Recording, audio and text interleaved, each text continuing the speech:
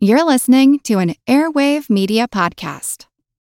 Another day is here, and you're ready for it. What to wear? Check. Breakfast, lunch, and dinner? Check. Planning for what's next and how to save for it? That's where Bank of America can help. For your financial to-dos, Bank of America has experts ready to help get you closer to your goals. Get started at one of our local financial centers or 24/7 in our mobile banking app. Find a location near you at bankofamerica.com/talktous. What would you like the power to do? Mobile banking requires downloading the app and is only available for select devices. Message and data rates may apply. Bank of America N.A., member FDIC. When you need mealtime inspiration, it's worth shopping Kroger, where you'll find over 30,000 mouth-watering choices that excite your inner foodie. And no matter what tasty choice you make, you'll enjoy our everyday low prices, plus extra ways to save, like digital coupons worth over $600 each week. You can also save up to $1 off per gallon at the pump with fuel points. More savings and more inspiring flavors make shopping Kroger worth it every time. Kroger, fresh for everyone. Fuel restrictions apply. Recorded in Chicago, Illinois, with your hosts, Ken, Matt, Neil, and Jeff. This is Triviality. The cream of the crop! Good day and welcome to Triviality, the game where a lack of seriousness meets a little bit of knowledge. My name is Neil, and I'm joined into the studio with Ken and Jeff here. How are you both? What's up? Good night. And thank you, Jeff. This is our second Australia-centered episode in a row. It is. It's very exciting. We have a very special guest we'll get to in a minute, but we've been giddy over this for quite a long time, so we're going to get to that. But as you might have heard, you didn't hear Matt's name, and Matt, unfortunately, is in transit. You may have heard that he was moving to L.A., which was not a joke. So he was. He is, in fact, moving to L.A. You know, it's hard to tell on this show. Like, Neil, I've seen your back, and I still don't know if you have a back tattoo. It varies. But Matt is in transit. He actually got hooked up with a group of Navy SEALs, and they're going to be in a sort of stealth plane that is going to fly under Air Force One and attach itself. And then the SEAL team is going to go up through the tubing into the plane and make some executive decisions. Does this have something to do with Harrison Ford or Kurt Russell? Oh, okay. Yeah, so John Leguizamo, Steven Seagal, executive decision. Okay. Very random reference, but check it out. But yeah, so Matt's doing that, and we wish him, luck with all of that. But we have a very, very special guest here today. He's a cruiserweight champion on Patreon. He supported the show for a long time, and we're actually big fans of his. We watch a television program that he's on. We, I think, illegally kind of stream it, but it's still okay. We love it. And he's on a show called The Chase. He's our friend Bryden Coverdale. How's it going, Bryden? G'day, nice to be with you, and I appreciate the g'day that you gave me, particularly because there is a question that I'll be asking you later that is about bad Australian accents. So, yes. Good start. Yeah, Love we'll it. run rampant with that. Well, why don't you tell people... Well, let's note that Neil did not do an accent. I didn't. But Jeff did. Yes. Jeff did. I could have done an accent, but I, out of respect for our guest, did not. But Jeff just doesn't give a will bastardize anything if I think it's funny. Bryden, why don't you tell us a little bit about yourself and where people might either know you from or where they should know you from? Well, I'm from Melbourne, Australia. I've been a quiz person from way back. I've been on 10 or so quiz and game shows here in Australia, where I'm probably quite fortunate that the pool of contestants is a fair bit smaller than it is in the US, so it's easier to get on. At the moment, though, the last 4 years, I've been one of the chasers on The Chase Australia. You guys, I think, have had a version of that on the Game Show Network with my colleague Mark Labette. Mm-hmm. He's the chaser in the US version. Essentially, our job is to kind of be a professional quizzer who tries to either stop teams winning money or really making them earn it, because they've got to beat us to win the money. Gotcha. Yeah, and speaking of Mark, you're colleagues on your show, and he's on the American version of The Chase, but maybe perhaps in the future here, you guys should face each other on an episode of Triviality and just see, mano a mano. Yeah, look, that would be a very interesting episode, and if you stuck to the US pop culture, it would be a particularly interesting one, because we'd probably all do quite badly. We love having you here. We really appreciate your support on Patreon, and you're always great about emailing. And you also actually do a little bit of writing as well, right? Yeah, I'm a journalist by trade. I've sort of spent 10 plus years as a cricket journalist, a cricket writer, travelling the world, following the Australian cricket team to the places that they go: India, England, South Africa, New Zealand, all these sorts of places. Not doing that full time anymore because I have the Chase to keep me occupied and 2 little kids and a third on the way. So I've got plenty to keep me busy. Just do a little bit of writing on the side now. That's wonderful. Bryden's here. We're excited to play his game. And I guess we should go to the rules guy to figure out what we're doing. The rules of the game are simple. 20 questions split into 2 rounds worth 10 points apiece. At halftime, there'll be a special swing round designed by this week's host. After regulation, players will enter the final round with the points that they've accumulated and will have a chance to wager 0 to 30 points on 5 categorized questions. At the end of the game, someone will be named the cream of the crop. You know that I'm the cream of the crop. Now, he did the same thing Jeff did. He did an Australian accent as well. Yeah, that was weird. I think his was better than mine, though. Yeah. I don't know. Maybe he actually is Australian and he full-time is doing an American accent like all the Australian actors who are much better at doing... Could be. Yeah, like Yvonne Strahovski, who basically doesn't have an Australian accent anymore because she's been acting so long. Yeah, I loved that interview I saw of her, where she said it's basically gone away now and Australian directors are telling her you lost your own accent. So sad. It is sad. I think since Matt isn't here, we're just going to do a 3-for-all. Jeff versus Ken versus me, I guess, or myself. But Bryden, I guess, take it away, and we'd love to start the game. All right, let's kick it off. Round 1, your first question is in sport, and I'll warn you that most of the sports questions I hear on Triviality are the big 4 US sports leagues. I won't be doing that so much. This is a little more worldwide. What was the first city in the Southern Hemisphere to host the Summer Olympics? Man, I'm really bad with the Olympic cities. I'm locked in. But I'm going to lock in with a guess here. Man. For some reason, I'm thinking like Mexico City, but I don't think they've actually had an Olympics yet, maybe. Or they're going to have one. So I'm trying to think of somewhere around there, or maybe South America, possibly. I don't think... Is Brazil in the Southern Hemisphere? I don't know where the equator is. I'm just going to go Mexico City for no good reason. I think Brazil is partially in the Southern Hemisphere. Is that right, Jeff? Almost entirely. Almost. There's entirely. A little bit that's north of the equator. Yeah, I don't really know about this. I'm trying to think of something I could pinpoint, but I'm very bad with Olympic history. But I remember the Sydney Olympics well, so I just put Sydney. I'm going to play Babe Ruth here and try and call my shot. Sydney was in 2000, Rio was in 16, and the only other one I could remember, and I think it was the earliest, was Melbourne in 56.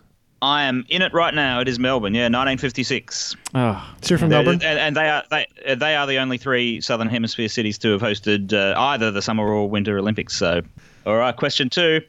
This is television. Seinfeld and Friends were basically the 2 biggest sitcoms of the 90s, and although there was never an official crossover between the 2 shows, one of the 6 main Friends did appear in an episode of Seinfeld, and one of the 4 main Seinfeld stars did appear in an episode of Friends. Name both stars. You'll need to get them both right to get the points. All right, I'm going to lock in. It's all you. Okay.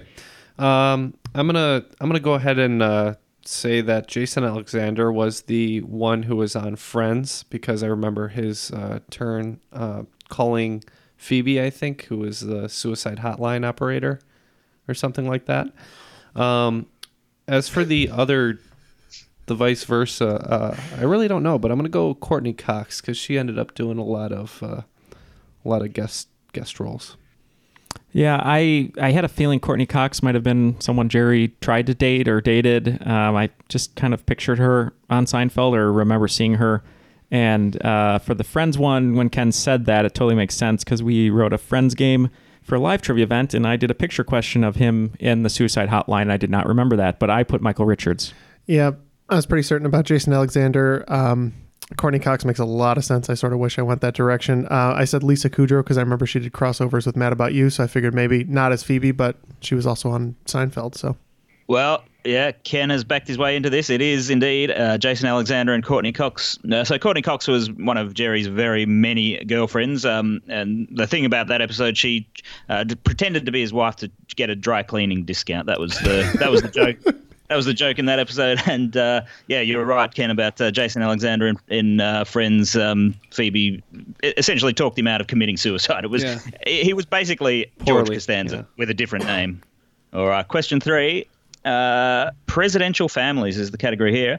Which US president became something of an internet sensation in 2012 when it became widely reported that 2 of his grandsons were still alive? A fact that was truly remarkable because the president himself was born in 1790 and was the 10th president of the USA. I am locked in. Just give me a second to count. Ken's counting to 10. Okay, I'm in as well. The situation was basically like they had kids in their like 50s. Yeah. Like both times. Yeah. It's just insane. So he's the 10th president. I don't know the presidents like Ken does, so I can't count up from the beginning. I do remember this being a viral hit, I suppose, on social media. Can't think. Man, I remember hearing it. I just can't pull the name of the president. So in honor of Seinfeld being the previous question, and the gang of the Van Buren boys, I'm going to go Martin Van Buren. You're not too far off. Pretty close. Yep. Yeah. Following Martin Van Buren, you had Tippecanoe and Tyler too. So I said Tyler. Tippecanoe and Tyler 2 was Harrison. Mm-hmm. And Tyler was his Tyler VP, who would be after. 10. Mm-hmm. So, yeah, Tyler. Yeah, it's John Tyler. And so basically the story is he had, I think, 15 children. The latest ones when he was, I think, in his 70s. And then one of those children had children when he was in his 60s or 70s. And so 2 of those, a couple of guys who were born in the 1920s and who are, I'm pretty sure, still alive even to this day, in their 90s. And they are grandsons of John Tyler. Wow. It's crazy. It's pretty crazy. Yeah, 200-something years for 3 generations. Yep. That's right. Yeah. All right. We're moving on to music now. One of David Bowie's biggest hits, which 1983 song has a music video that depicts a young Australian Aboriginal couple in various settings, including dancing in an outback pub, visiting the big city of Sydney, and wandering in the bush where they mysteriously find a pair of red shoes. I'm going to lock in, and if I'm wrong, I'm wrong, but I'm going with my favorite David Bowie song, so that's what I'm going to lock in with. All right, I'm in with a guess because I can't pick a song based on the year, and I haven't seen this video, so just picking one that you can dance to. This is killing me because the red shoes, that's something. That's a lyric or something, and I'm just trying to remember. Yeah, I've gone through a few Bowie songs, can't remember which one it was, so I'll settle on Suffragette City. Yeah, I originally wrote down Changes, and then I made a change myself and put Suffragette City because I think that's the danciest one.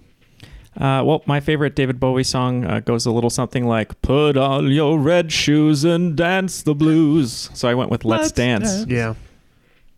Yeah, it's Let's Dance. Yeah, if you knew the song but not the video, that was the way to get into that one. It's lyric in the song references the red shoes. So, hey, well done, Neil. Good Bowie impression too. Thank you very much, Ken.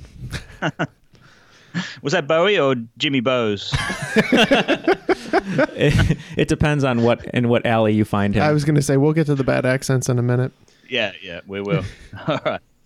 All right, your next question, this is a type of question that I'm calling nearest the pin. So the answer will be a numerical answer. I'm not expecting anyone to get it spot on, but I will give points to whoever's closest. So points will go to somebody. This is the first PvP question I think we've ever had. What's the PvP? What's PvP? Player versus player. Oh, okay. The longest match in professional tennis history was played at Wimbledon in 2010 between John Isner and Nicolas Mahut. What was the final score in the insanely long 5th set, which was eventually won by Isner? Okay, I'm going to lock in just with a random guess. Yeah, I've got no basis for figuring this out. So am I. I'm going to go with 17-15. I'm a little close to that. I went 16-14. I went 88-90. Yeah, well, 2 of you undershot it, and 1 of you slightly overshot it, but not by much. It was 70-68. Wow. It was like a very many day match, if I remember right. The final set alone took over 8 hours, and on its own was longer than any other match in professional tennis history. That set alone. The whole match went across 3 days. It was just insane. Well, if you got the patience for 5-day cricket, then Perhaps And one of this these- is tolerable. One of these players was Sting then? What? Just because the match went on really, really long. Stop with the Sting jokes. I don't know why. Today was a Sting day. And it's not on the other Australian episode of Triviality. Oh, man. I don't know why Sting is on the brain, but he's my desert roast today. All right. Well, yeah, points to Jeff on that one because he was definitely the closest. All right. Next question. This is your obligatory Simpsons question. Which long-time recurring character on The Simpsons was effectively retired by the show's writers in 2013 after the death of actress Marsha Wallace, who had voiced the character since the show's second episode back in 1990? I'm locked in. Me too. All right.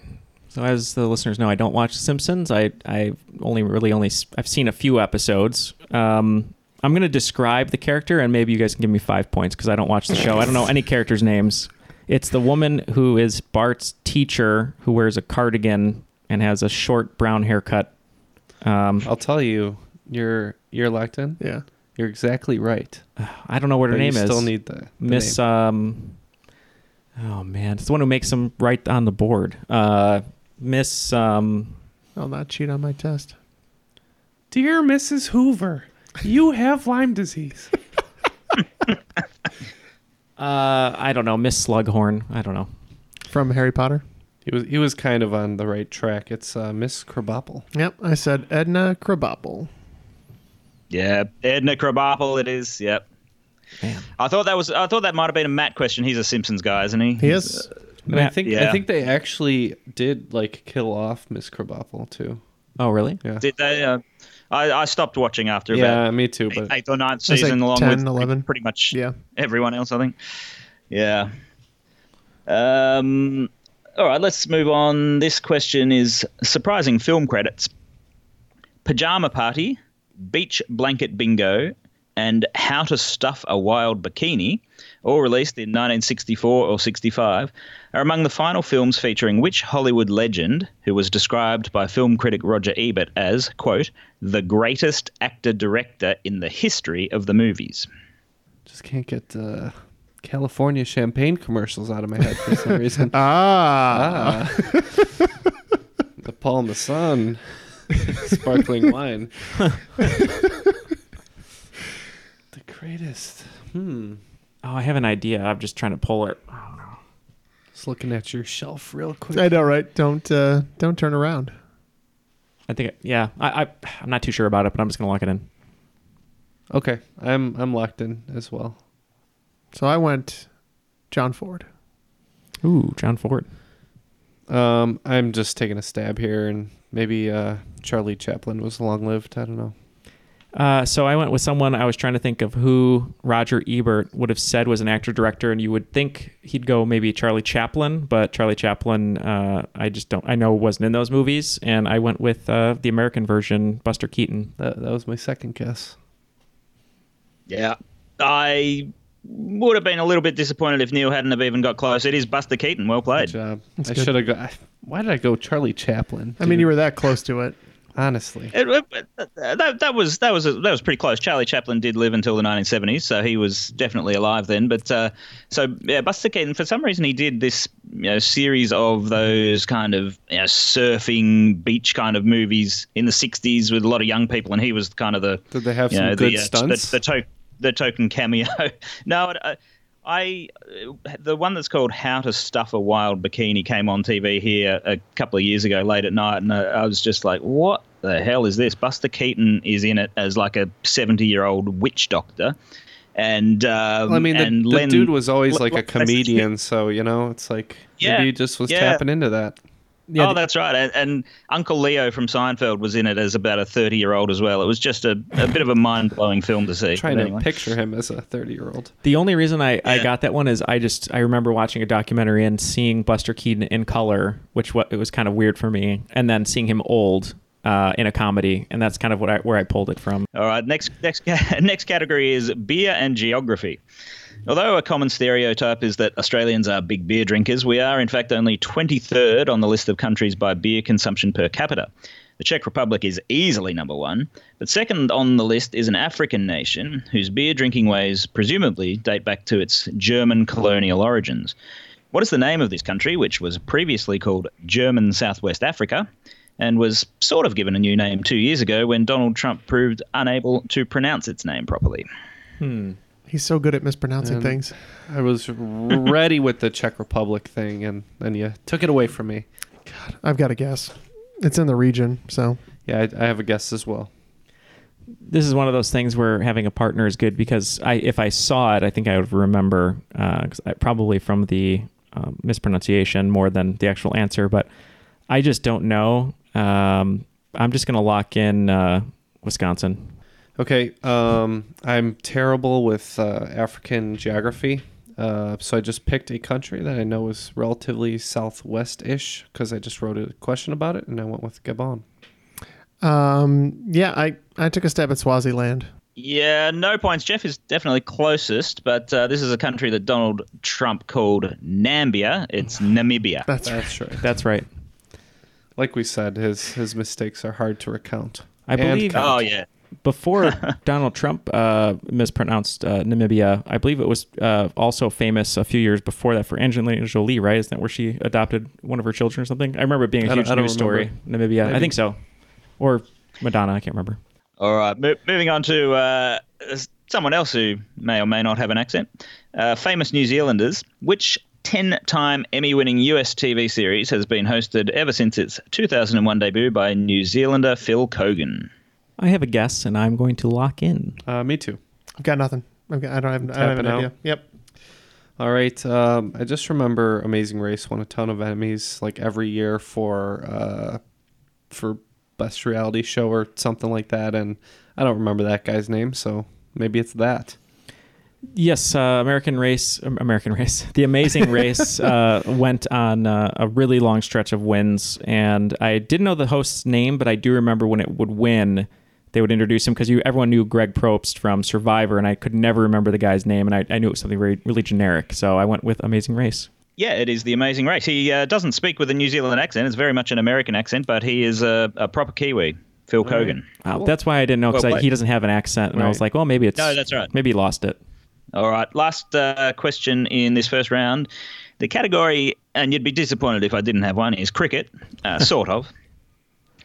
Which cricketer has scored the most first-class centuries in history?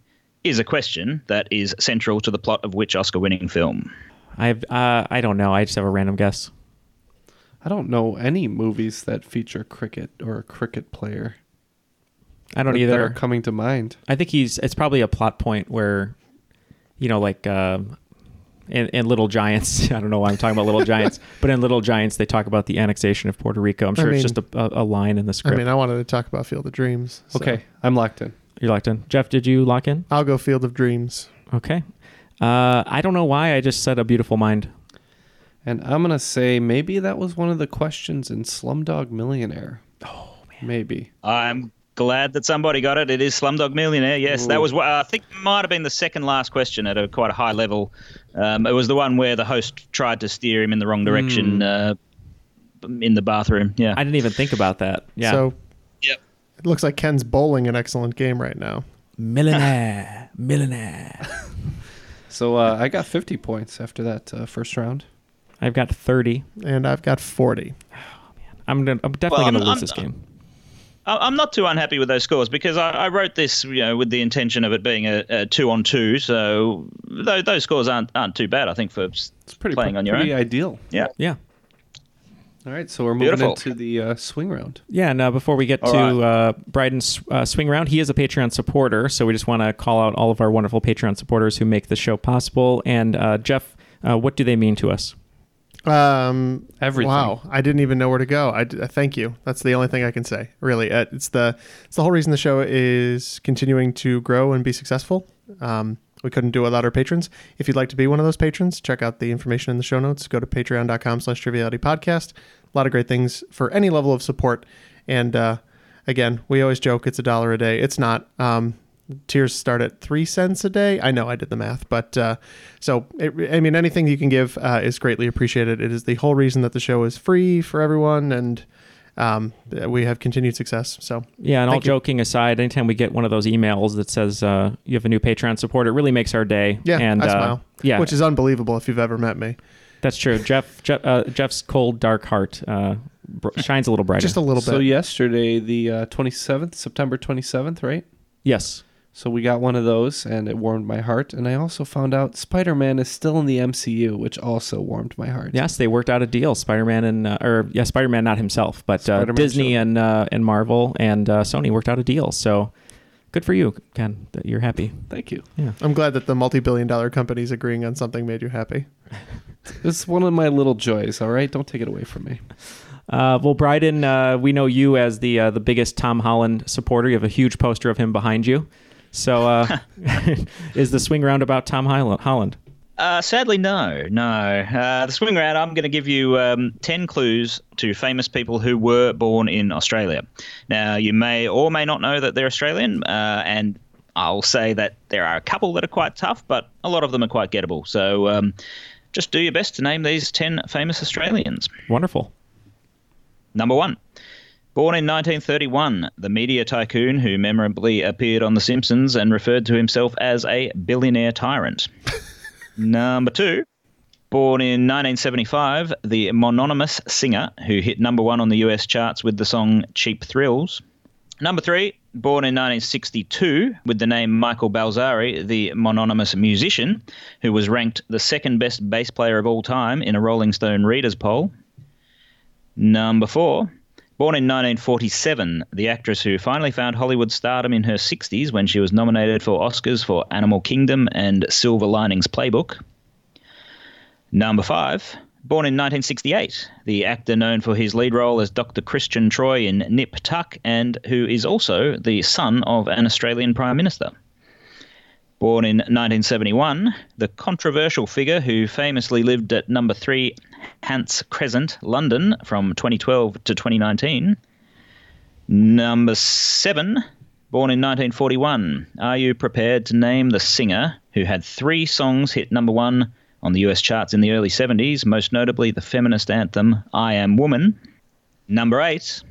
Born in 1962, the director who followed his breakthrough film Muriel's Wedding with the Hollywood hit My Best Friend's Wedding and who initializes his name to avoid confusion with a famous Australian actor. Number 9, born in 1981, considered one of Australia's all-time greatest basketball players. She was the WNBA's MVP in 2003, 2007 and 2010, all while playing for the Seattle Storm. And number 10, Matt really had to be here for this one. I apologise in advance. Born in 1965, considered one of Australia's all-time greatest basketball players. He never really established himself in the NBA, but did win a championship ring in 1999 with the San Antonio Spurs. All right, we'll think about these for a minute, and we'll be back with our answers.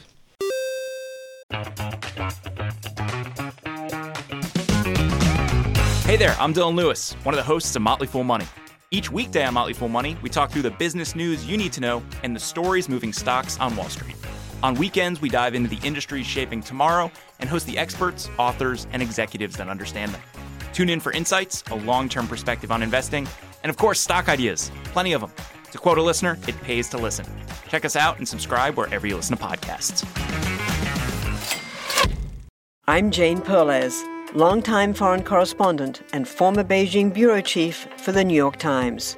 I've been a foreign correspondent in lots of places: Somalia, Indonesia, Pakistan, but nowhere as important to the world as China. I mean, China is not dropping anti-democratic paratroopers into Montana. But of course, we did see things like the weather balloon / spy balloon riveting the whole country for a week. This is Face Off, an 8-part series in which we'll take you behind the scenes to key moments in the tumultuous U.S.-China relationship. We'll speak with a diplomat, a spy, a tech reporter, a U.S. admiral, even Yo-Yo Ma. Plus, my pal and noted China historian Rana Mitter joins the conversation. We'll look at what's driving the two nations apart and explore whether anything can help bring them back together. Face Off launches April 9th. Okay, all the answers are now locked in, so let's get the questions one more time, and we'll see how we did. All right, born in 1931, the media tycoon who memorably appeared on The Simpsons and referred to himself as a billionaire tyrant. Yep, this is an easy one for me. It's Rupert Murdoch, the billionaire tyrant. Seeing as how he owns Fox, I said Rupert Murdoch. Didn't know it from The Simpsons, but I knew it from his history. I went Rupert Murdoch. It is indeed Rupert Murdoch. Well played. Born in 1975, the mononymous singer who hit number 1 on the US charts with the song Cheap Thrills. This was tough for me, but I think maybe Sia. Yeah, I went with Sia. Yep, she's older than I think every time I think about it, so I said Sia. Yeah, her surname is Furler. Her real first name is Sia. It is Sia. Well played. Number 3, born in 1962 with the name Michael Balzari, the mononymous musician who was ranked the second best bass player of all time in a Rolling Stone Reader's Poll. I'm going to say this is Back to the Future co-star Flea. Yeah, I was way off, and for some reason I'm still on a Sting kick, so I said Sting. I was thinking, what are the odds that, Flea is, pushing 60? And then I remembered, the band's been together for like 35 years, and he was in Back to the Future. And then I thought, what are the odds he's the second best bass player? And that gave me pause, but I went with Flea.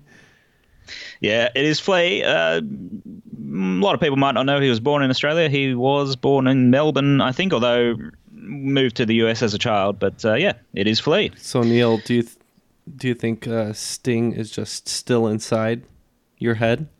I think he's going to be there for a long time. I know that, and so yeah, he's just staying there. He's just staying there, and right. He'll leave when just enjoying being there. Yeah, he'll get out when he wants to get out. All right, moving on. Born in 1947, the actress who finally found Hollywood stardom in her 60s, Oscar nominated for Animal Kingdom and Silver Linings Playbook. I could not pull this one. I just put in Smith and hoping to be lucky. Yeah, big fan of her, especially in Silver Linings Playbook. But when I saw Animal Kingdom with Joel Edgerton, she's awesome in this movie. It's Jackie Weaver. And we had a Lucky Leguizamo on a previous episode, so I went Leguizamo. Oh, so close. Yeah, it is Jackie Weaver. Yeah, so it was quite surprising when, because she's been around in Australia for years and years as, a good actress, but to suddenly kind of hit Hollywood stardom that late in life, that was pretty amazing for her. All right. Born in 1968, the actor known for his lead role as Dr. Christian Troy in Nip Tuck, and who is also the son of an Australian Prime Minister. Yeah, I'm just trying to go with a Lucky Jones here. I think Ken was on the right track. I believe he played Dr. Doom in Fantastic Four, and I put Julian McMahon. Yeah, I'm pretty sure you're right. I was trying to think of the other guy, Dylan something. I can't... McDermott? Is it McNamara? What is his name? I can't remember the other guy. I can't remember. Yeah, anyways, I couldn't remember it, so taking a whiff. Yeah, Prime Minister of Australia in the early 70s was William McMahon. It is Julian McMahon. All right. Born in 1971, the controversial figure who famously lived at 3 Hunts Crescent, London from 2012 to 2019. Yeah, unfortunately, I just don't know the address reference here. I'm saying Charlie Bronson, the career criminal, not the actor. I didn't know the reference to the address, but I thought someone who might have spent some time there running some tricks on people was Jimmy Bose. I think this might be Julian Assange. So I said Julian Assange. Yeah, might have given it away if I'd said the Ecuadorian embassy, but that is the address of the Ecuadorian embassy in London. It is Julian Assange. Well played. Nice poll, Jeff. He was forcibly removed in 2019. That's right. Number 7, born in 1941. Are you prepared to name the singer who had 3 songs hit number 1 on the US charts in the early 70s, most notably I Am Woman? All right, I'm going for my second Lucky Smith. I have no idea. I just had a tap. I took a guess. Olivia Newton-John. I think she's Australian. She is. Well, there was a slight clue in the question. Are you prepared? If you are prepared, you are ready. Her name is Helen Reddy. Oh, okay. Mm-hmm. All right. Now, this is a tough one. Neil might get this, but it is a toughie. Born in 1962, the director who followed his breakthrough film Muriel's Wedding with the Hollywood hit My Best Friend's Wedding, and who initializes his name to avoid confusion with a famous Australian actor. I went with a very confusing director. I think this is real, but there's P.T. Anderson, there's Wes Anderson, and there's W.S. Anderson. Yeah, there's Paul W.S. Anderson, yep, director of the Resident Evil flicks. This one's a really deep reference. I like My Best Friend's Wedding quite a bit, and I just know this one from stupid knowledge. I believe it's PJ Hogan. Yeah, the only initial one I could think of was P.T. Anderson, so that's what I went with. Yep. Paul Hogan is this director's real name, but there is a famous Australian actor called Paul Hogan. So it is PJ Hogan. Well played, Neil. Number 9, born in 81, the WNBA MVP 2003, 07, and 10. No idea, but I know Cheryl Swoops is pretty good, so Swoops. Yeah, I had to tap on this one, unfortunately. I did not know. Yeah, my WNBA knowledge is worse than my NBA knowledge, and my NBA knowledge is bad at best. So I had no footing here. Yeah, last couple of questions in this round really do miss Matt, I must admit. But this is Lauren Jackson, who we actually had Jackson. Yeah, that's right. We actually had her as a contestant on the celebrity version of The Chase just recently, fun. And she is enormously tall. And the last one, born in 1965, another of Australia's greatest basketball players who won a championship ring with the Spurs in 99. Yeah, as we were saying, I think this is the player that was mentioned on our previous episode, but I don't remember, even though it was just last week, if not an hour ago. But I put in Lucky Jones. Yeah, this one, I made a joke on that show that it reminded me of Harold Baines, the baseball player, and I couldn't remember what the original name was, and I just, as a guess, I threw out Danes. So that's my guess. Why wouldn't you put Baines? Well, because I think I changed the actual name, and I said it sounds like Harold Baines. So the Aaron Baines, yeah, the current player for Phoenix. No, I think we're looking at Luke Longley. Oh, this one's Luke Longley. This is the Luke Longley era. Oh, come on. So stupid. But Luke Longley actually had quite a successful NBA career. This is someone who didn't last as long there, but did win a championship. His name is Andrew Gaze. Was it Gaines? No. Gaze, G-A-Z-E. Oh, okay. No, we're talking about different people. All right. Well, I'm tacking on an extra 15 points from that round to bring me to 65.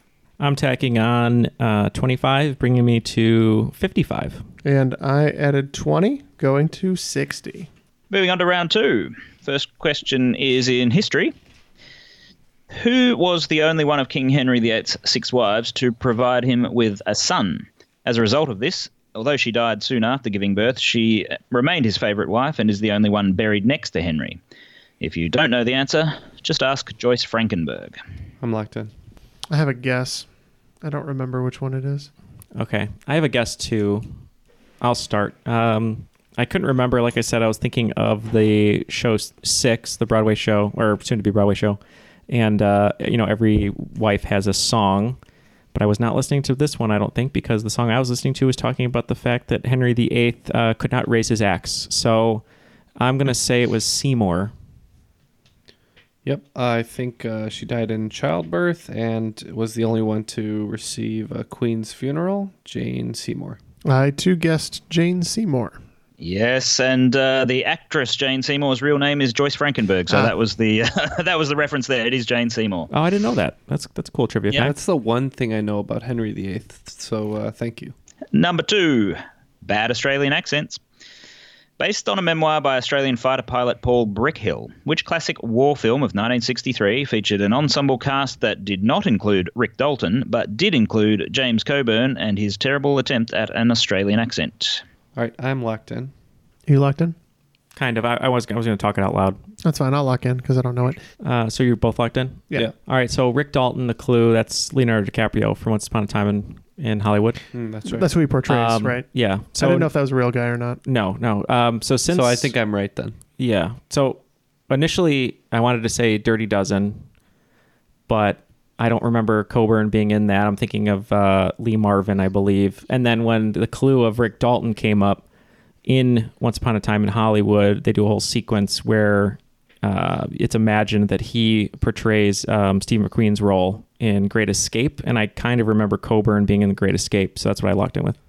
Yep. Rick Dalton was ringing a bell. I couldn't place it, but yeah, you're right. That's Once Upon a Time in Hollywood. I remember that scene. And then That scene and Steve McQueen's role in that movie kind of inspired me to watch several Steve McQueen movies last month, and one of them was Great Escape. I went the wrong direction. I went Catch-22. It is The Great Escape, yes. I saw Once Upon a Time in Hollywood not long ago, and so as Neil says, there is a scene where Rick Dalton essentially acts as Steve McQueen for a couple of minutes because he supposedly was close to getting the role, the Leonardo DiCaprio character. Didn't put two and two together. And James Coburn's Australian accent is not great. There weren't as many Australian actors in Hollywood at the time, so. But is it better than Quentin Tarantino's accent in Django Unchained? Ooh. Which is pretty bad. No, it's definitely not. Look, I would say if we had to rank them, Tarantino's is the worst. To be fair, Coburn's is probably even better than Meryl Streep's in the film that's called Evil Angels here. I think it had a different Cry in the Dark. Oh yes, Ding Away at My Baby. Yeah, early 80s. Yeah. So I mean, if even Meryl Streep can't do an Australian accent, then who can? It must be tough. Yeah, that's right. All right. Third question in this round is presidential names. Which US president could claim to be a member of the Christ family, his father's middle name being Christ, and his grandmother's maiden name being Christ? Oh, we're talking about a president from the last 50 years. All right, just have a random guess. Yeah, me too. I'm in. Just guess. Yeah, okay. I got to guess. Okay. Some conservatives might think this person is Christ, but I went with Reagan. That's a good guess. I don't know why I just said Gerald Ford. Yeah, I was also thinking Gerald Ford. I knew his name changed, or he changed his name, so I thought maybe there was something there. I could have actually said it's a president from the last 50 minutes because it's Donald Trump. Oh, wow. So his father was Frederick Christ Trump, and Frederick's mother was Elizabeth Christ. So Donald Trump is a member of the Christ family. And Trump's real last name is like Drumpf, isn't it? Mm-hmm. Yeah. I think so. Okay. You mean like when they came here? Yeah. Yeah, when they came here, yeah. Number 4, shared titles. What title is shared by Ed Sheeran's first hit single and an action-adventure TV series of the 1980s that starred Lawrence Turow? I think I'm locked in. I can't think of any of them right now. I do not care. He's in Yesterday quite a lot. I thought he was just going to have a quick cameo. I'm out on this one. Yeah, Ken is not a fan of Ed Sheeran. I'm vetoing the Ed Sheeran question here. His albums are like stupidly named, right? Like they have like a sequence or something. Like the mathematical signs, I think. Yeah, there's right, like X equals, I think. That's right. Yeah. Yeah. So I'm tapped. But I don't remember a single one of his songs off the top of my head. Yeah, it's not my jam. Shape of You. Oh, I'll go Shape of You then, because it's, yeah. Okay, so yeah, Shape of You is what I locked in with then. All right. Well, it might help if you knew that Lawrence Turow was the real name of Mr. T. It's the A-Team. Oh, that was a song of his? Yeah. Oh, yeah, wow. That was the title of his first hit single. It sort of hit at least the top 20. So, yeah, there you go. Interesting. All right, question number 5 is sport and geography. With approximately 165 million people, making it one of the 10 most populated countries in the world, which Asian nation is the most populous country that has never won an Olympic medal? I'm locked in. I have a really good... I'm locked in. So, if you're watching Bloodsport, our video bonus series, our 8-episode tournament, I believe you would have seen this answer on episode 2 or 3, because I'm editing them, and I want to say that Austin Keep, one of our contestants, said this answer, and he was pretty close. I just can't remember the country. I can't remember if it was Indonesia or there's something close to that. I can't remember. I think it's Indonesia, but that's what I'm going to lock in with. Yeah, Indonesia for me. I guessed Indonesia. Indonesia is a very good guess. Indonesia had no Olympic medals until 1992, I think it was, when badminton came in and they dominated in badminton. This is Bangladesh. Oh, that's what he said, was Bangladesh. It's all coming. I had amnesia regarding Indonesia. Yeah. So, to be fair, Bangladesh has only been an independent country less than 50 years. So, 71, I think it was, yeah. So there's still time. There is still time. That's right. So good cricket team though, Bangladesh. After 5 in that second round, looks like I'm adding 20 points, so not too terrible. Yep, same here. I only added 10, so I'm at 70. I'm at 75. And 85 for me. All right, question 6 is in science and geography.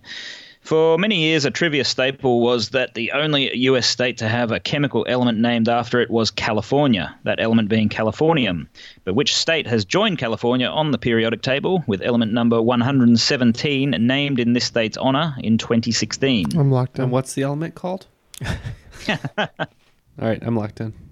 I remember Jeff talking about this, or we've had this trivia question or something similar.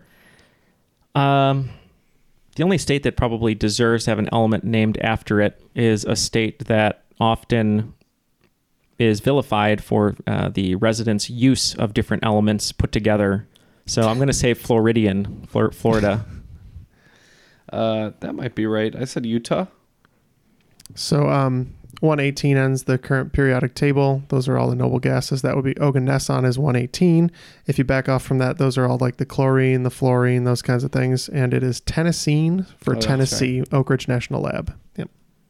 Yeah, I had to put a Jeff question in here somewhere. It is Tennessee. Yes. Much appreciated.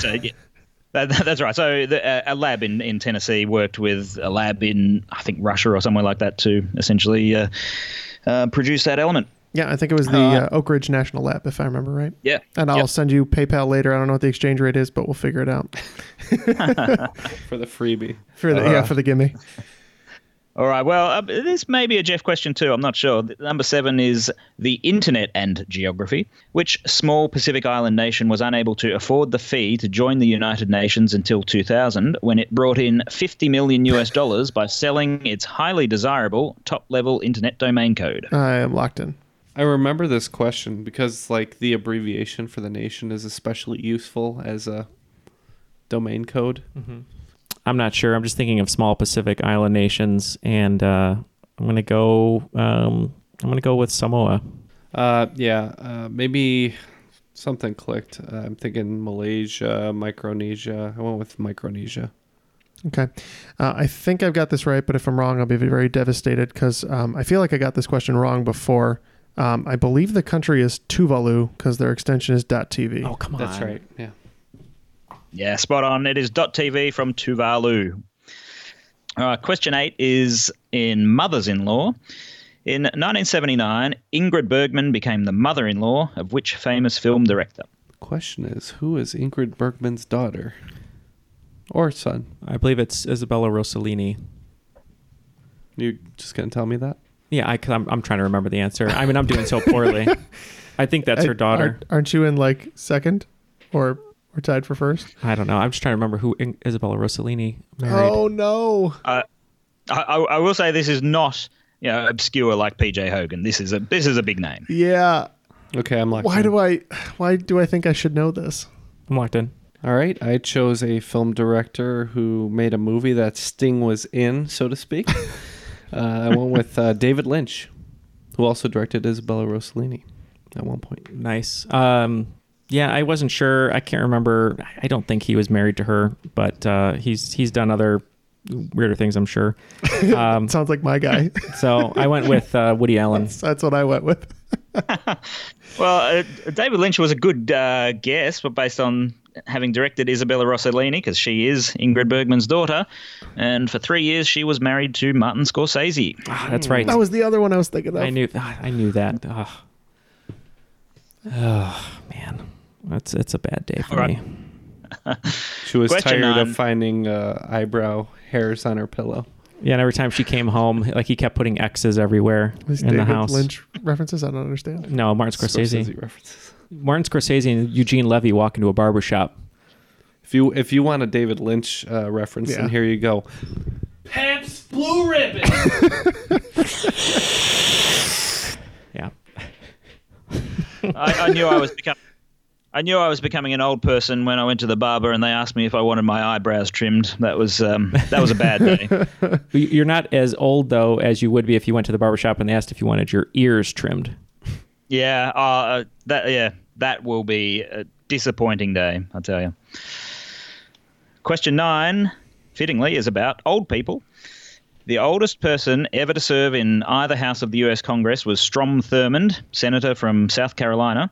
At the time of his eventual retirement in 2003, how old was Strom Thurmond? And I'll give you 1 year either way. All right, I'm locked in. I'm locked in with a guess. Yep, I got one too. I'm going to say he was 96. Ooh, yeah, I probably should have gone higher. I said 82. Yeah, I kind of split the difference. I said 87. You needed to go even higher. He was 100. Whoa. So he was 100 years old and still serving as a senator. Gotta love gerrymandering.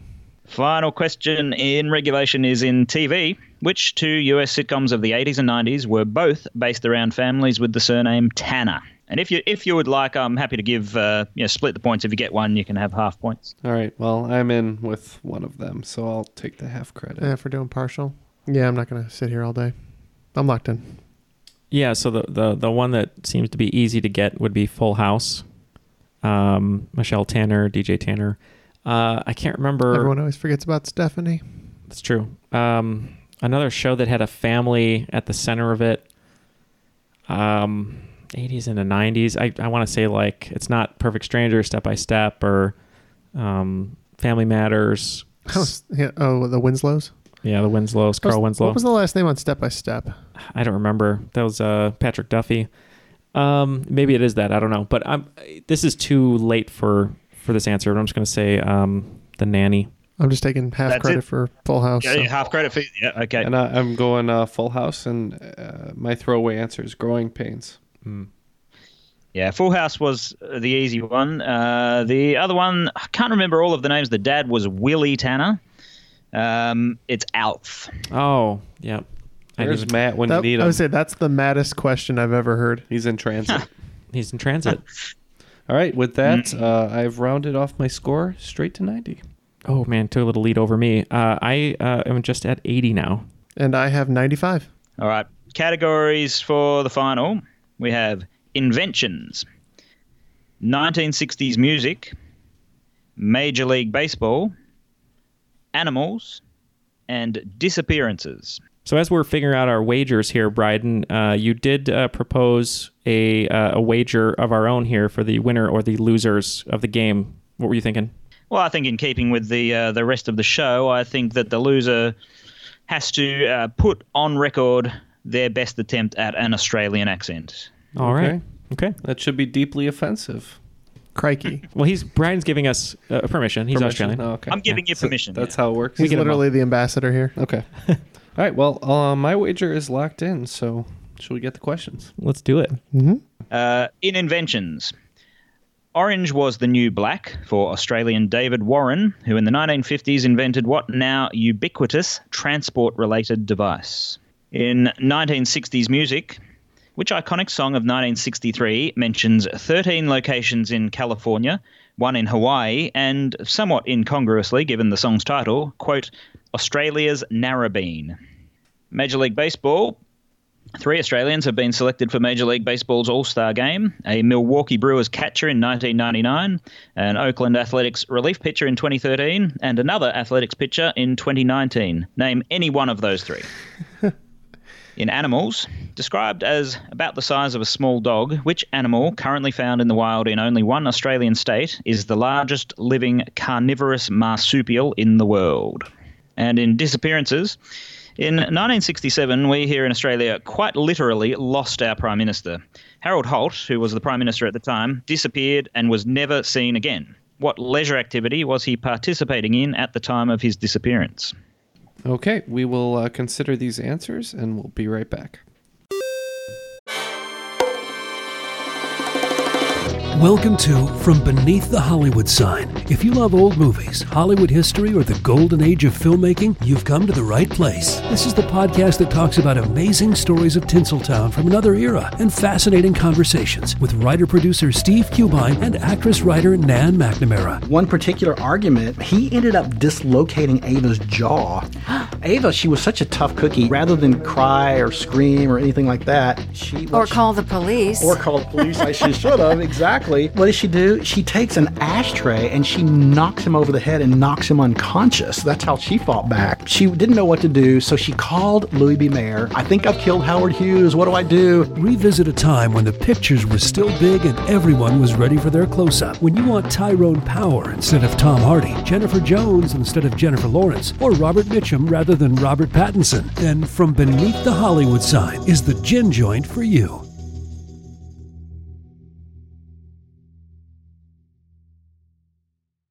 Want to learn how you can make smarter decisions with your money? Well, I've got the podcast for you. I'm Sean Piles, and I host NerdWallet's Smart Money Podcast.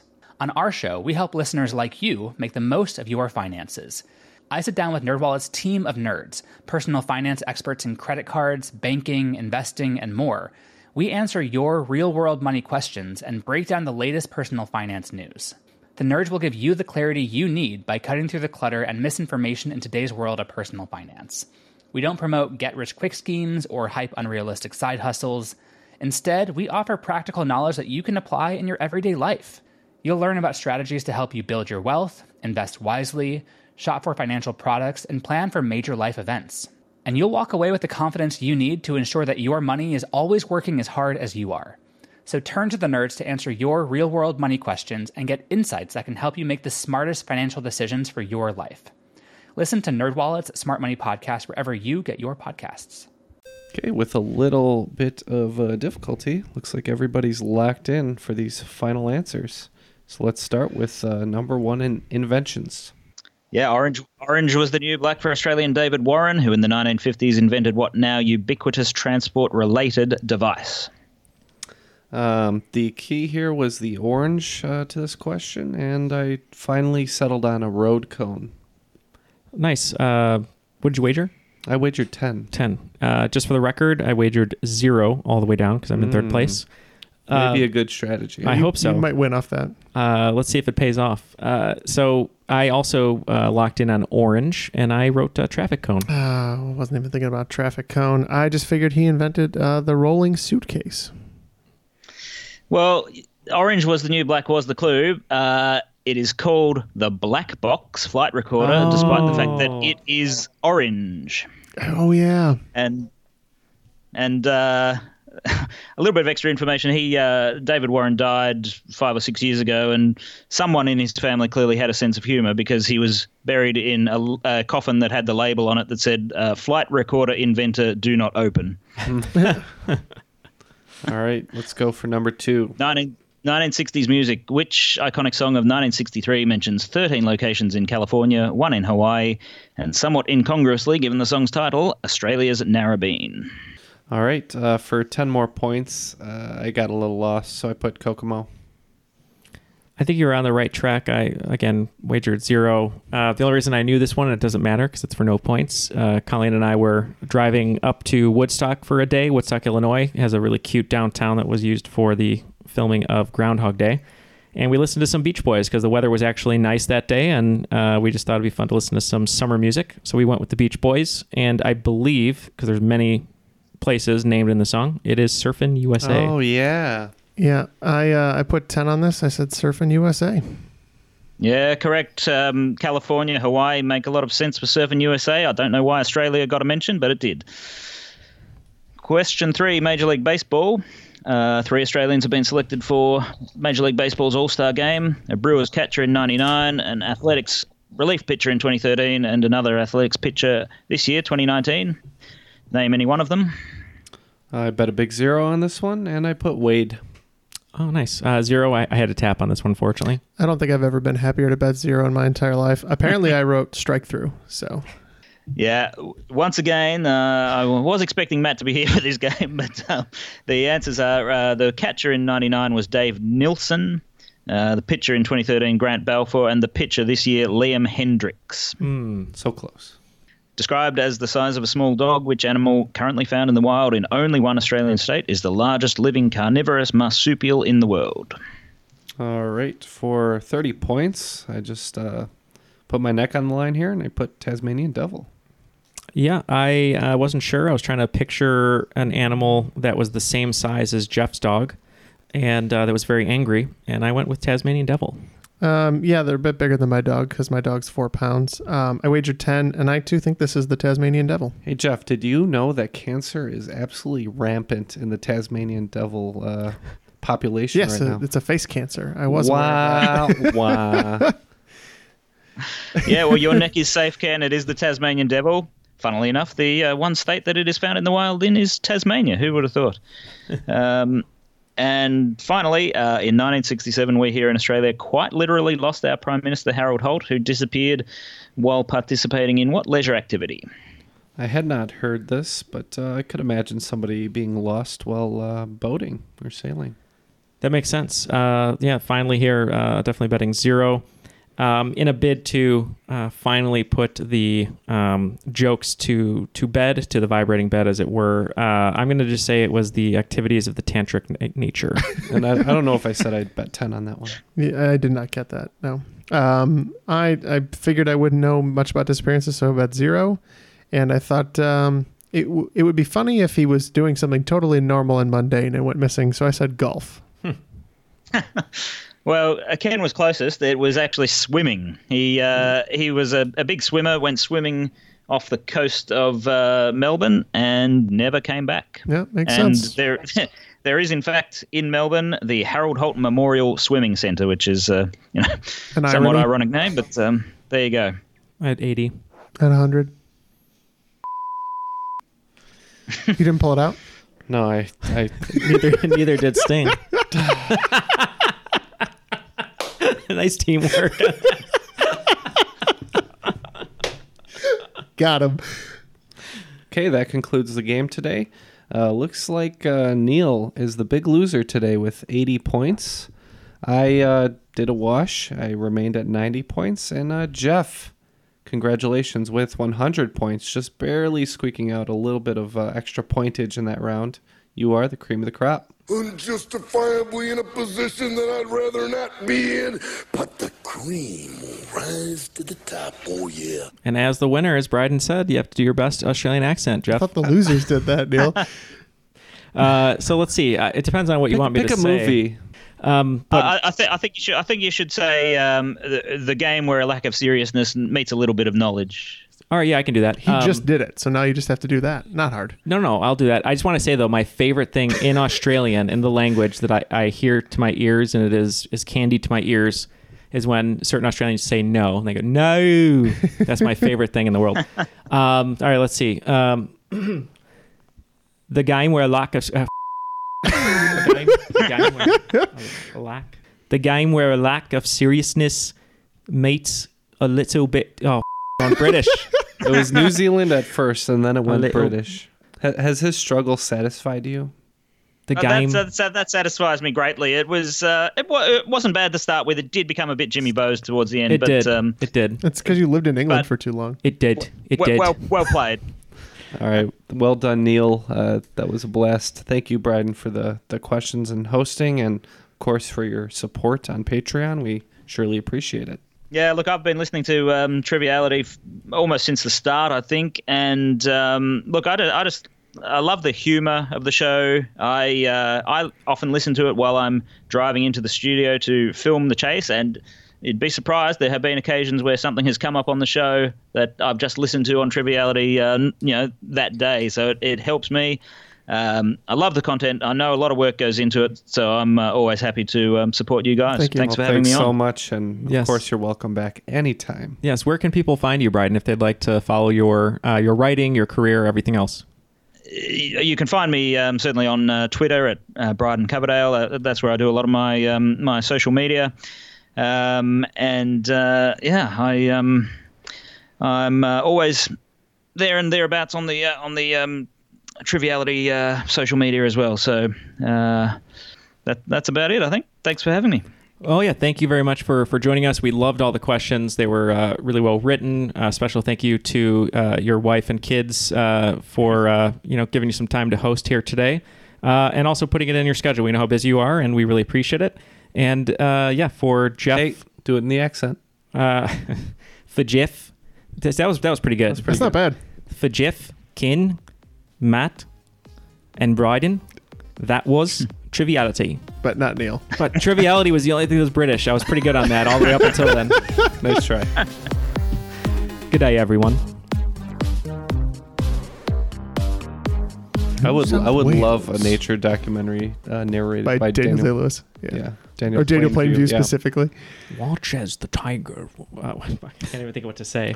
You see, he approaches his prey. He will slit his throat when he's sleeping. The way the hummingbird he'd have approaches to the go flower. He'd have to go and live in the wild for like 5 years to prepare for it, though, wouldn't he? Yes, exactly. I just imagine a hummingbird drinking from someone else's flower, and it's... I drink your nectar.